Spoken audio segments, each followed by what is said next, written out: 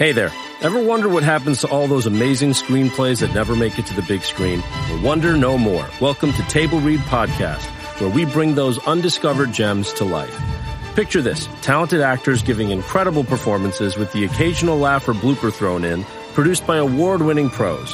From drama to comedy, TV pilots to feature films, there's something for everyone. And guess what? We release new episodes every week, so don't forget to hit that subscribe button. Table Read Podcast, where great stories finally get their chance to shine.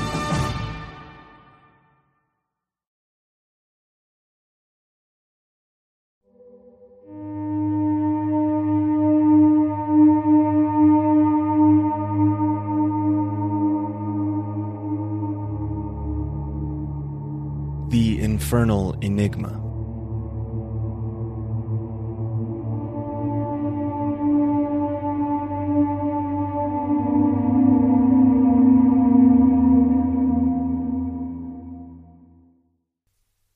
What man of us has never felt, walking through a twilight or writing down a date from his past, that he has lost something infinite? Jorge Luis Borges, Dream Tigers. Part 1. Nothing has ever given me any reason to cast doubt upon my memories.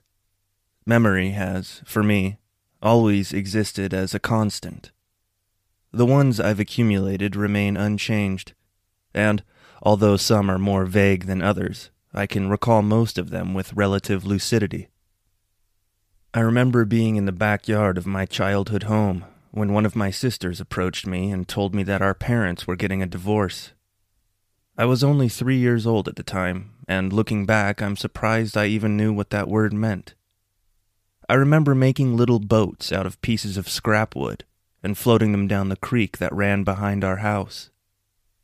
I remember traveling to Germany with my mom to meet my grandparents, and I remember that the kids there would call me Mechie Head because they thought my haircut resembled that of a hedgehog plush toy that was popular in their country. I remember learning to ride my first bike, a Chrome GT Interceptor. And of course, I remember when the murder happened. It was the summer of 1997, and I was 8 years old. My father was largely out of the picture at that point, reaching out to me and my sisters only on Christmas and what few birthdays he managed to remember. My mother, my 2 sisters, and I were living in Whitehall, Montana, a town that, for as long as I can remember, has struggled to maintain a population of over 1,000 people. We lived in a little gray house that stood in the shadow of the Tobacco Root Mountains, and I'd spent most of that summer building bike jumps in the field behind our house and wrestling the N64 controller out of my sister's hands. As the middle sibling, I was condemned to share a room with my younger sister, Emma, while my older sister, Olivia, got a room of her own. There were few things I wanted to do less than lay in a bunk bed below my snot-nosed little sister, and so I would spend as little time as possible in my bedroom, often laying on the couch in the living room until late into the night. I would watch reruns of The Simpsons and The X-Files, my nights punctuated by commercial breaks as one hot summer day faded into the next. My mom would periodically threaten to enforce curfews if I didn't start going to bed at a reasonable hour, the sternness of her German heritage showing through when she gave me the look and said it was time for bed. But I think she knew the divorce had hit me pretty hard, and perhaps she even felt guilty about that. Either way, she'd taken to a more hands-off parenting approach, seeming to hope that if she let me do whatever I want, it would abate the quiet melancholy she'd seen in me since my father left. It was a muggy night in early August, and I was watching my way through another rerun marathon, when the signal started to warp, and the screen filled with static. I changed the channel, searching for a better signal, but only found the nightly news. I was about to change it to something else when an image on the screen stopped me. On the TV, the news anchor was saying that the police were asking for the public's help in identifying someone that may have been involved in a crime. They said that the person they were looking for was a young boy, a boy whose police sketch they were displaying on the TV. It was a face that looked jarringly like my own. I knew I hadn't committed any crime, and that they must just be looking for a boy that happened to look like me. But it still got under my skin, seeing that uncanny sketch on the TV. The news anchor went on to explain that the crime had occurred south of Piedmont, but said that, out of respect for the families of those involved, they couldn't provide any further details on the nature of the crime. I turned off the TV and sat there in the dark, wondering what the boy that looked like me had done. The following morning, the story was already becoming a local sensation. When Olivia caught wind of it, she seized on the opportunity and began lampooning me. "You're busted," she balked. "Hey, Mom, Rip's on America's Most Wanted." Rip was, of course, not my given name, but a nickname based on my initials, Richard Ingmar Peterson, R.I.P. The joking continued for a few days. Soon, Olivia started saying that she was going to wait until the reward money reached a sizable sum before turning me in to the authorities. Every time I refused to give her the TV remote, she threatened to call the tip line. I certainly didn't enjoy being tormented, but I was actually kind of grateful that it hadn't happened during the school year. My sister could be obnoxious, but she was nothing compared to the older kids at school. It was later that week when my mom stormed into the kitchen and demanded that Olivia stop ridiculing me. She sat us down at the kitchen table and told us that she'd heard from a coworker what had happened, and that it was very serious. A young girl had been killed, she told us. She had been drowned in the Jefferson River, held under the cold water by an unidentified young boy. "A girl is dead," she said. "Do you understand?" She looked at us, repeating the question over and over as if something in this horrific news was supposed to make sense to us. "That is why," she said. "A little girl is dead. It's not a joke when someone is dead." My sister and I just sat there in horrified shock. It was a tragedy more brutal than anything we could have ever imagined, and it had occurred just miles from our house. The girl, whose name we would later learn was Melanie Hammond, had been killed just weeks shy of her 4th birthday. The official story was that on the morning of August 5th, Melanie had been in the backyard of her house, looking for her cat, when she had apparently wandered off. At 10:15 a.m., a farmer in a nearby field said he saw a young boy emerge from a grove of trees and approach a young girl. The man watched for a few short minutes and said that when he lost sight of the children, they were walking hand in hand in the direction of the Jefferson River. At 10:22 a.m., a motorist driving over the Kellam Road Bridge reported seeing the children as they waded waist-deep into the murky water. They said that the taller child seemed to be guiding the smaller one as they walked deeper and deeper into the quickly moving current. And while it was an odd scene to behold, they claimed that neither of the children appeared to be in any sort of distress. 40 minutes later, though, Melanie's body would be found a half-mile down the river. Her lungs were filled with water, and the coroner would later find bruises that indicated she'd been held underwater. Bruises that were consistent with those made by the hands of a child. There were 106 boys below the age of 10 living in Whitehall, and in the weeks that followed, all of them were questioned, myself included. And though I couldn't recall exactly what I'd been doing at 10 a.m. on the morning of August 5th, I had apparently provided enough information for them to be satisfied that I was innocent.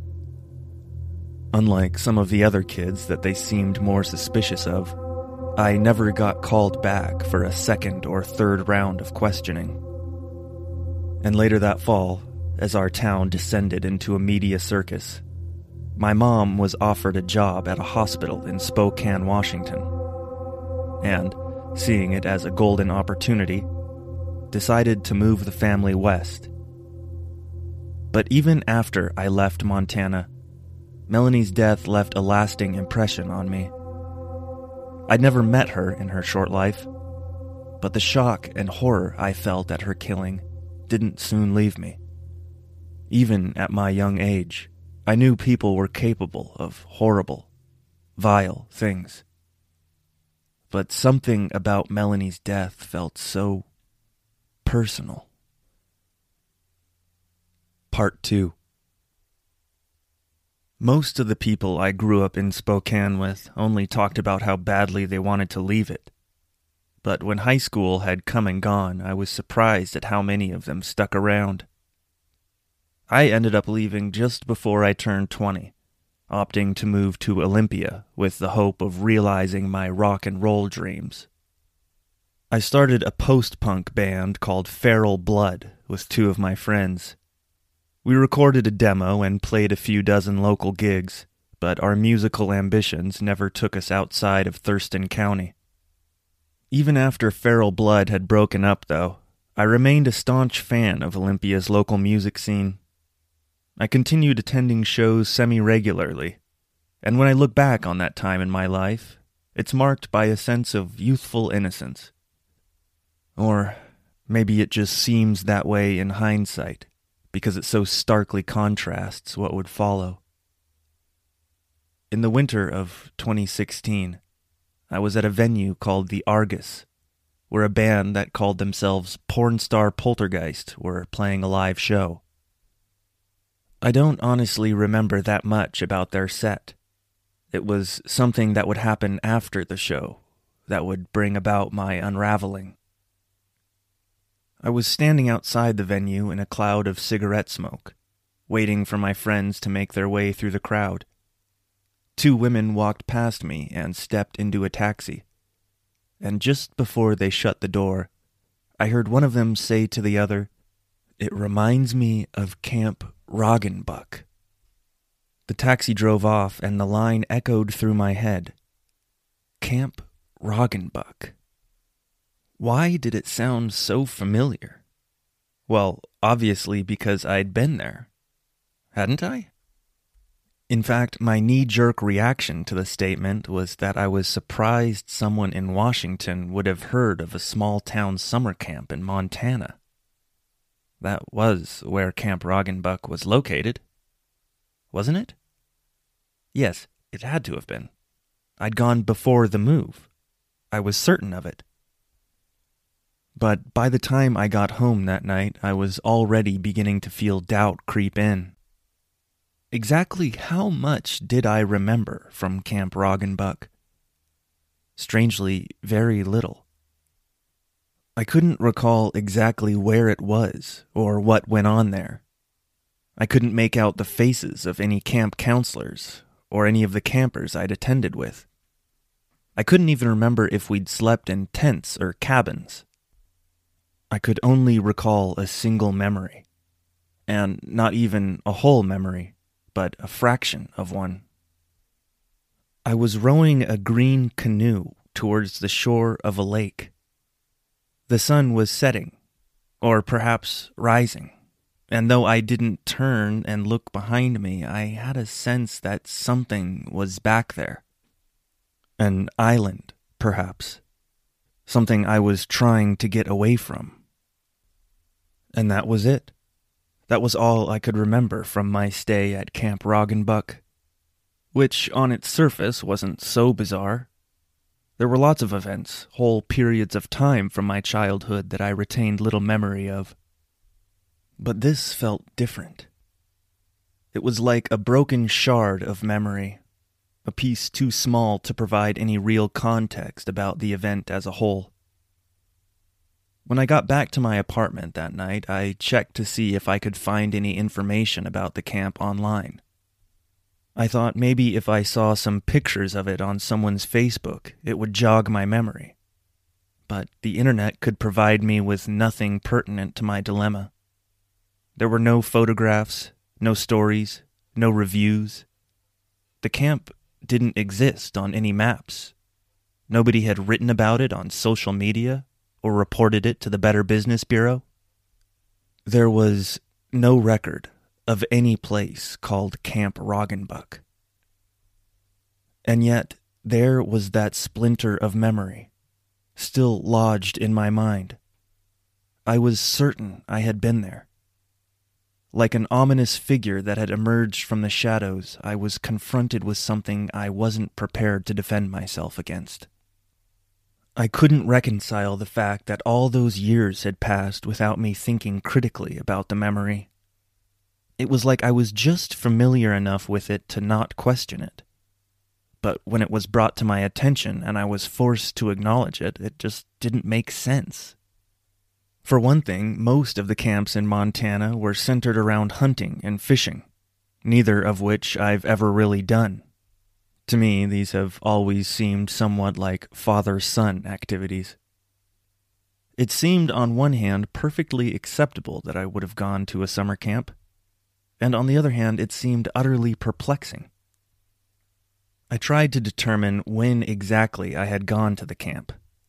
It had to have been the summer of '97, I thought. The summer the murder happened.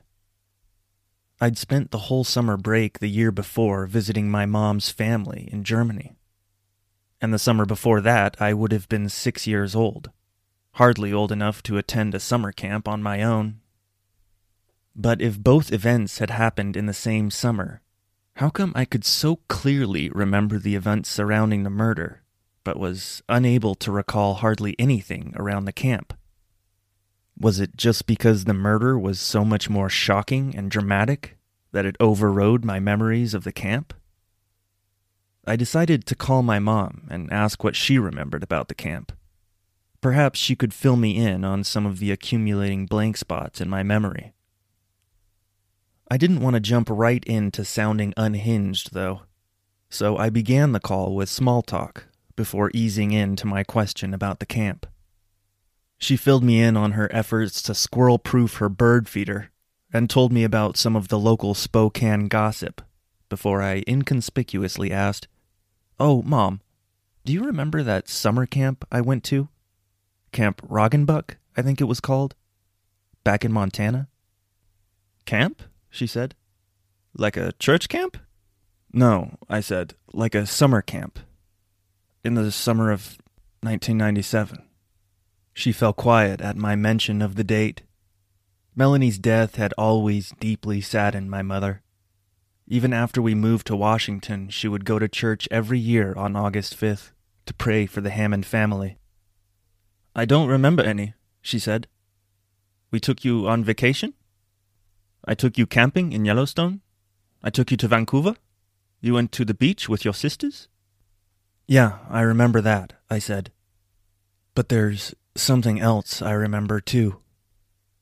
I told her about the jagged piece of memory that had been floating around my mind, about being on an island in the middle of a lake and rowing back to the shore in a canoe. She gently asked me if it was possible that I was mistaken. Had one of my friends gone on a trip to this camp, and I'd heard him talking about it? Or maybe had I confused our family camping trip to Yellowstone with this so-called Camp Roggenbuck? "No," I assured her. This memory felt real. It felt lived. It didn't feel like something I may or may not have done.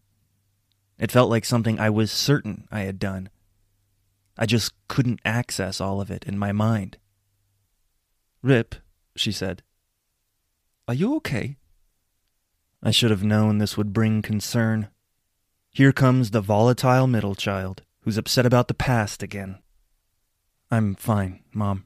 Really," I said. "I just heard someone talking about this camp and, I don't know, maybe I'm confused." For a while longer, I stayed on the phone, trying to convince my mom I was fine. It was probably obvious that something was bothering me, though. When we hung up, I laid in my bed and stared at the ceiling. My memories felt like they were buckling under the pressure of doubt. But what if my mom, too, was only failing to remember? I flipped open my laptop and looked up the Reddit page dedicated to the state of Montana. It wasn't the most active and thriving community on the website, but I hoped at least someone would recognize the name of the camp. I wrote a post asking if anyone had been to or heard of Camp Roggenbuck. I included the general location where I thought it might have been and some details about the terrain based on what little I could remember. The next day, I reached out to my sisters as well. I didn't want to give them any reason to question my mental stability, so I kept it fairly general. Their responses were, well, predictable, I suppose.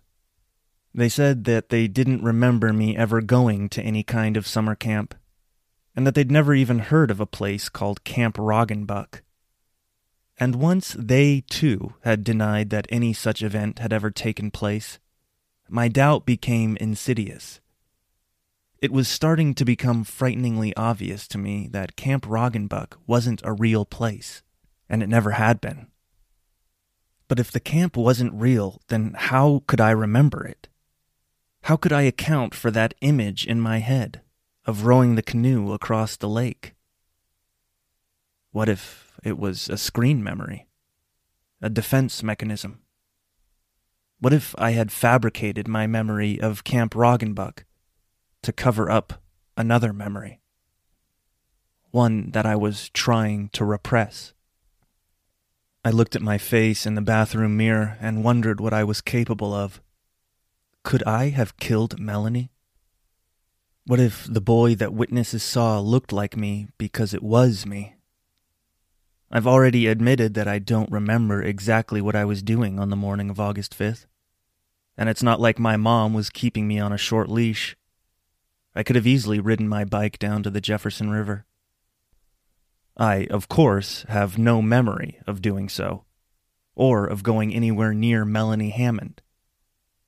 But what if it's my memory that can't be trusted? What if I'd shrouded the horrific act of holding a girl underwater with the pleasant falsehood of rowing a canoe across a peaceful lake?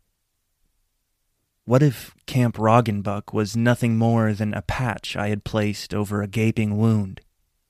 A wound inflicted not upon myself, but upon an innocent little girl. I looked deeper into my eyes, grayish blue in the bathroom mirror, looking back at me with baleful emptiness. Do I even know who you are? I asked my reflection. Part 3. There were still those moments when my mind felt whole. I asked myself if I was overreacting. It wasn't all that weird to not remember minor details from one's childhood. Lots of people can't remember much from their pre-adolescent years. Was I inventing some ridiculous crisis over a non-event? Or was there actually reason to believe that I was a monster? Someone capable of killing a small child? It made me sick to think about. But if Camp Roggenbuck wasn't real, how could I trust my memories of what happened that summer? I questioned everything I remembered, everything I thought I knew about myself. Do you know what it feels like to suspect the worst of yourself? It's like there's a stranger living in your own head. I was rapidly spiraling, and my descent continued until something reached out of the chaos and stopped me.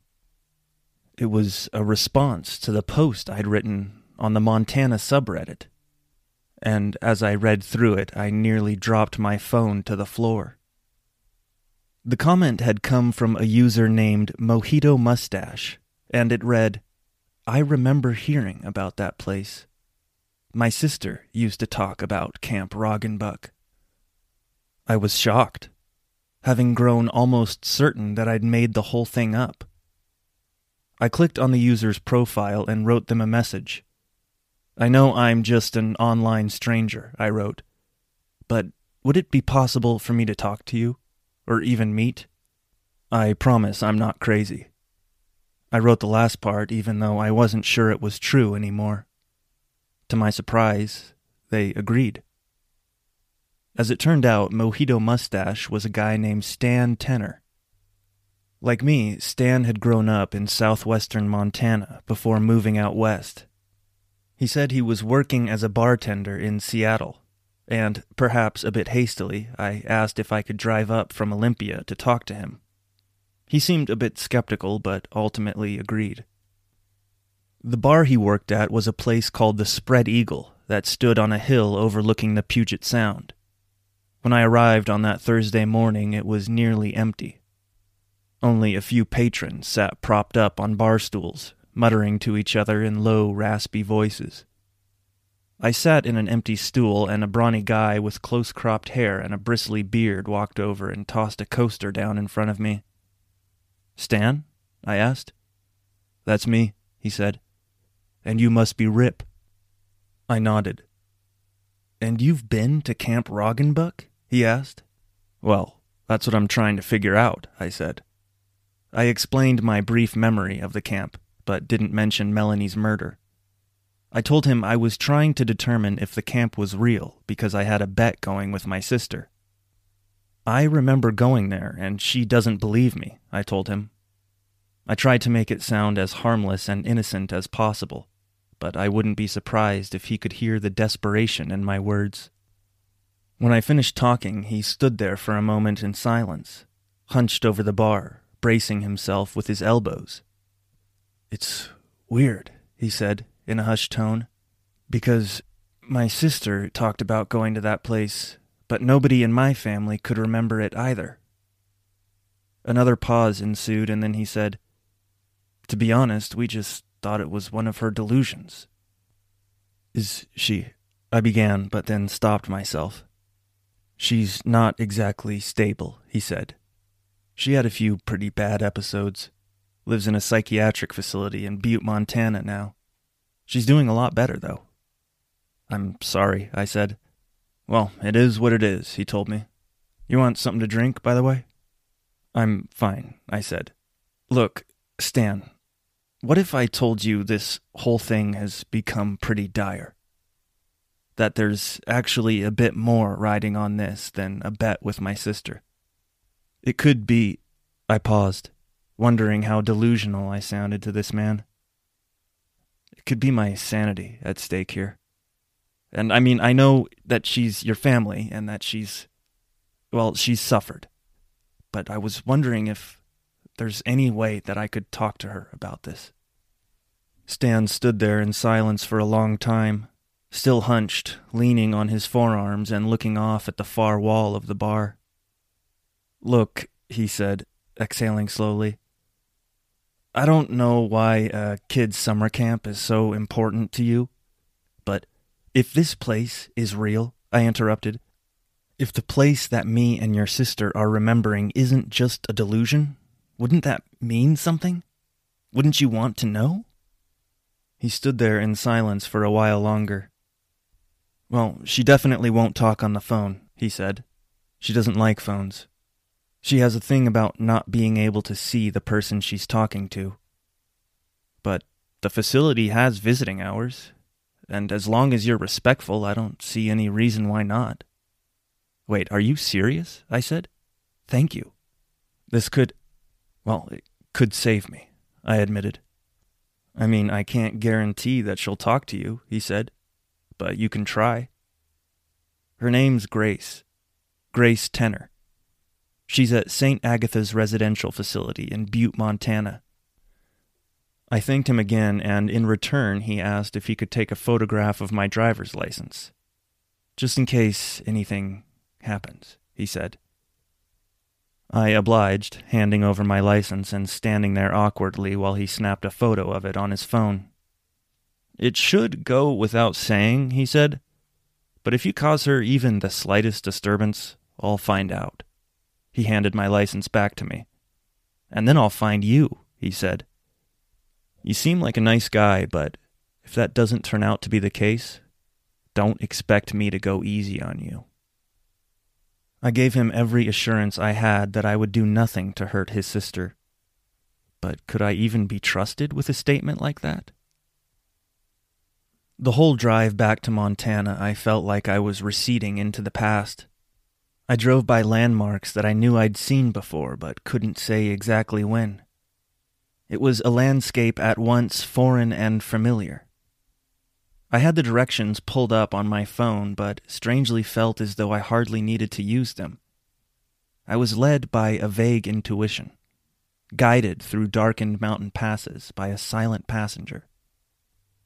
As I passed through Missoula, the sun broke the horizon, and pillars of light began to cut through the gray morning sky. Though I'd driven straight through the night, I was wide awake. Anticipation and fear kept me restless the whole way. Fingers cinched around the steering wheel, eyes staring blankly ahead. I lit the last cigarette in my pack as the city of Butte came into view. Sitting below a smooth blanket of clouds, it was situated among rolling hills that stood at the base of towering granite peaks. On the northeast end of town sat the Berkeley Pit, a former copper mine that was over a mile in diameter. From the highway, it almost looked like a clean slice of the earth had been cored out and filled with dark, sludgy water. When I'd smoked the cigarette down to the filter, my trembling fingers stuffed it into an empty Coke can sitting in the cup holder. I felt around for my phone and pulled up the map, following the little blue line on my screen as it led me towards an uncertain fate. It was 9:15 in the morning when I pulled up to St. Agatha's. And according to the sign on the front door, that meant visiting hours were underway. Like most medical plazas, St. Agatha's was a sterile and drab place. It consisted of 3 brick buildings constructed around a triangular courtyard. The main building, which was the biggest, sat beneath a gabled roof, fitted with a Gothic-style spire that cast a long, angular shadow. I went inside and walked up to the reception desk, where an attendant sat reading a magazine. "Can I help you?" she asked. "Yeah," I said. "I'm looking for Grace Tenner." "Are you family? A friend?" she asked. "I'm a family friend, yeah," I said stiffly. "Well, you'll just need to sign in here," she said, sliding a clipboard across the desk to me. I scribbled my name down and slid it back to her. "Thank you," she said. "I'm pretty sure Miss Tenner is just out there." She pointed over my shoulder at the window overlooking the courtyard, and there I could see a young woman, sitting alone on a bench below a spruce tree. Her hair was short and brown, and it hung over her face as she dug through her pocket for something. She was dressed not in a hospital gown, but in a plain white shirt and plain white pants. She was clearly not the person I'd expected her to be. I'd pictured her in a room with padded walls, muttering to herself. But as I approached her, sitting in a lush courtyard, smoking a cigarette and serenely thumbing through her journal, she seemed more like someone who was cogent and aware, someone who had managed to carve a peaceful life out of hardship and despair. As I came near, she looked up at me. "Hi," she said, exhaling smoke out of the side of her mouth and eyeing me skeptically. "Hi," I said. "I'm Rip, or Richard, you can call me. I met your brother. Well, I had a question, and your brother answered it, and—" She smiled. "Do you want to sit down there, Rip?" she asked. I sat down next to her and took a deep breath. I didn't realize how tired I was until that moment. I turned and looked at her, gray eyes studying me, her journal clasped shut in her grip as if it contained something sacred. And perhaps it did. "Your brother told me that you remember Camp Roggenbuck," I said. The instant the words left my mouth, her eyes went dead, the curious expression fading from her face. "You remember it?" I said. "It's real?" She said nothing, just stared at the ground and nodded. Slowly, her eyes rose, and she met my gaze with a cold, petrified stare. "I met myself there," she said. The words were chilling even though I didn't immediately know what she meant by them. What do you mean?" I asked. She barely seemed to hear me. Immersed in some terrible thought, she stared off into the distance, not really seeing anything. "It was on the island," she said finally. "They took us to the island, and I met a girl there that looked just like me. She was me, but different. There was something wrong with her." Grace's breathing grew deeper and more erratic. I could see tears accumulating in the corners of her eyes. "She asked me to bring her back with me. She said she was never allowed to leave the island. She was begging me." Grace's teeth were chattering. Tears were rolling down her face as her voice reached a near screaming pitch. One of the facility staff, a stout man with a mop of curly hair, took notice of Grace's change in temperament and started towards us. "Grace," he said, "are you okay?" But Grace didn't even acknowledge him. She was lost in a trance. "She looked just like me," she kept saying.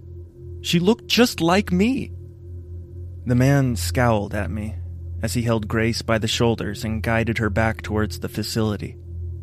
I was left sitting alone on that bench, as fragments of memory, jostled free by Grace's words, began to settle in my mind. I still couldn't recall exactly where the camp was, or who was in charge of it, but I remembered the island in vivid clarity. Someone had sent me across the lake to the island, and I'd met a boy there who looked exactly like me. He had emerged from behind a pine tree, and the sight of him had startled me enough to nearly knock me over. "Why are you here?" was all I could manage to say. He looked at me and smiled. "Because the Garden of Eden is burning," he said. I backed away from him in horror, retreating to my canoe. The whole trip back to shore, I dared not look behind me. I was gripped by an unbearable sensation. A creeping suspicion that he had climbed onto the canoe behind me. That if I turned around, I would see his smiling face staring back at me like a perverse reflection. But if I didn't look at him, I told myself, he couldn't be there. He couldn't be there because he couldn't be real. If I just kept my head down and paddled the rest of the way to shore, I would leave this whole thing behind, purge the entire experience from my memory. Apparently, I didn't forget it all, though, and neither did Grace. I watched the man carefully guiding her inside, still sobbing, head hung low. I slowly gathered myself and walked back to my car. As I set off on the long road back to Washington, under a somber gray sky, all I could think about was the face I'd seen on the news as a child. The face that looked identical to my own. Could it really be true? Could the boy I saw on that island be responsible for Melanie's murder? Or had I invented a fantasy based on Grace's delusions, attempting to separate myself from the fact that I might have killed someone? The wind whistled through the canyons as I drove. I looked up and locked eyes with my reflection in the rear-view mirror. "The Garden of Eden is burning," I heard a voice say.